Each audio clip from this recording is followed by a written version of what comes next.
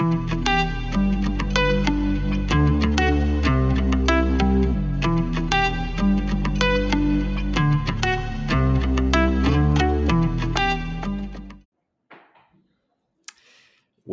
Bible Rundown. Pastor David, Pastor Rob, we are so glad you're here with us today. Rob, I think if we're looking at this right, this is day 31. We've gone a whole month, first month in the books, 11 to go. Yeah, you should, if you're still with us, you should pat yourself on the back because this is a big deal to be 1 month into your reading plan. And don't ever give up. Never give up, David. Keep it going. Keep it going. It's going to be worth it. And man, Rob, what a great passage today in Exodus 25:26. You know, when we were talking about it before we came onto this, we were trying to think through how do we make these connections to the New Testament. And boy, Hebrews 9, we'll get there with chapter 26 in particular, but that just is like a commentary over this whole section. But before we get to 26 in the tabernacle, what do you see in 25? They're making these contributions towards the sanctuary that they're going to build. The Ark of the Covenant is instructed here. Table for bread, golden lampstand. How do we walk through these beginning steps? Yeah, I want to point out the verse 17. I think you have some thoughts earlier, but we'll go to verse 17 where he talks about this mercy seat, and then later he says the cherubim will spread their wings out above, overshadowing the mercy seat with their wings, their faces to one another toward the mercy seat, till the faces of the channel be.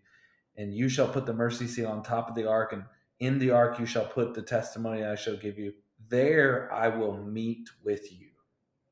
And from above the mercy seat, from between the two cherubims that are on the ark of the testimony, I will speak to you about all that I will command you in commandment for the people of Israel. I just think of this idea that God meets with us on the mercy seat, and on the mercy seat, the priest would go in and sprinkle the blood, and the blood would provide this atonement or propitiation, the satisfaction of the wrath of God upon the mercy seat. And the picture here is that Jesus upon the cross, his blood is where we actually meet with God.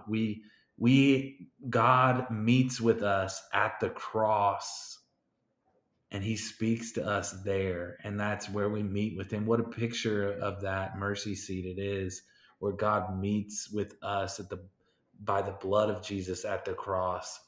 And this picture of God is so holy that the wings are covering his presence, and God meets with us there. It's just an incredible picture, David. No, I'm with you. And yeah, I mean, earlier on, it's hard to not miss this, but when the Lord tells Moses to basically speak to the people and call out the ones that their heart is moving them to want to contribute to the work of this tabernacle and what they're going to do. And I think for us, I mean, the New Testament principle is echoed in the same way through Paul when he talks about not feeling like we have to give as a command, right? We give from the overflow of our heart. And just this principle of generosity that we see in the Old Testament, I think is huge. And you brought up early on, how did they get wealth, or how did they receive some of the material things that they're going to need to do the construction on this temple? Well, God provided it by plundering the Egyptians, right? Mm-hmm. And so I think it's this ongoing theme that the Lord provides for his people, and we freely give back to him just as a sign, but even more than that, just an act of worship really is what giving is. And I think that's a beautiful thing here. But we see the golden lampstand, a lot of imagery here going back to the garden, right? Even the way the lampstand's constructed, it's got these almond blossoms and things that recall the garden imagery. But boy, the tabernacle is significant. Holy of Holies, and then the most holy place separated by a curtain. What are we to make of all the different construction elements of the tabernacle itself? God certainly has specific things that he wants to show in each and every piece of the tabernacle. I love how you have this idea of the table for bread, this Mhm. idea of sitting with the Lord and feasting at the table with the Lord. And yesterday we read that, right, where Moses and the 70 elders feasted at the Lord's table. What a sign! But you have this idea of feasting at the Lord's table, the golden lampstands, the light that's providing the light in the presence of God, and then you have the curtain, which I know you're going to want to talk about, but this curtain, which has the cherubims on this curtain, and it's representative of the Garden of Eden, David, in which the cherubim with flaming swords guarded the garden. They did not allow Adam and Eve to enter into the garden. In the same way, the Holy of Holies is to be protected, just as the garden was protected, the presence of God was protected, and we aren't allowed into the Holy of Holies. So, you want to speak on that? Yeah, and if you're listening to this with us, go to Hebrews 9 and just camp yourself there as you're walking through the construction of the tabernacle and seeing the system of sacrifices set up.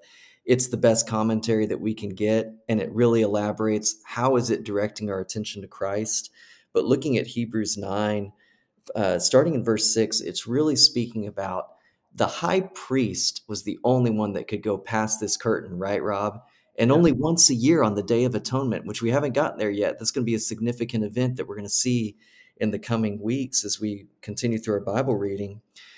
But Jesus, the perfect high priest, once and for all, entered beyond the Holy of Holies through his death and his blood. He has totally cleansed and redeemed for himself a people, securing for us eternal redemption, as we see in Hebrews 9, verse 12. And I think for us, just as we wrap up, when we see the tabernacle, we should immediately start to understand that this is pointing us to Christ, that this veil cannot be permanent, right? We talked about the garden imagery with the lampstand. God's desire is to be restored back into relationship with his people. Christ is the one who's going to accomplish that. Hebrews 9 shows us how.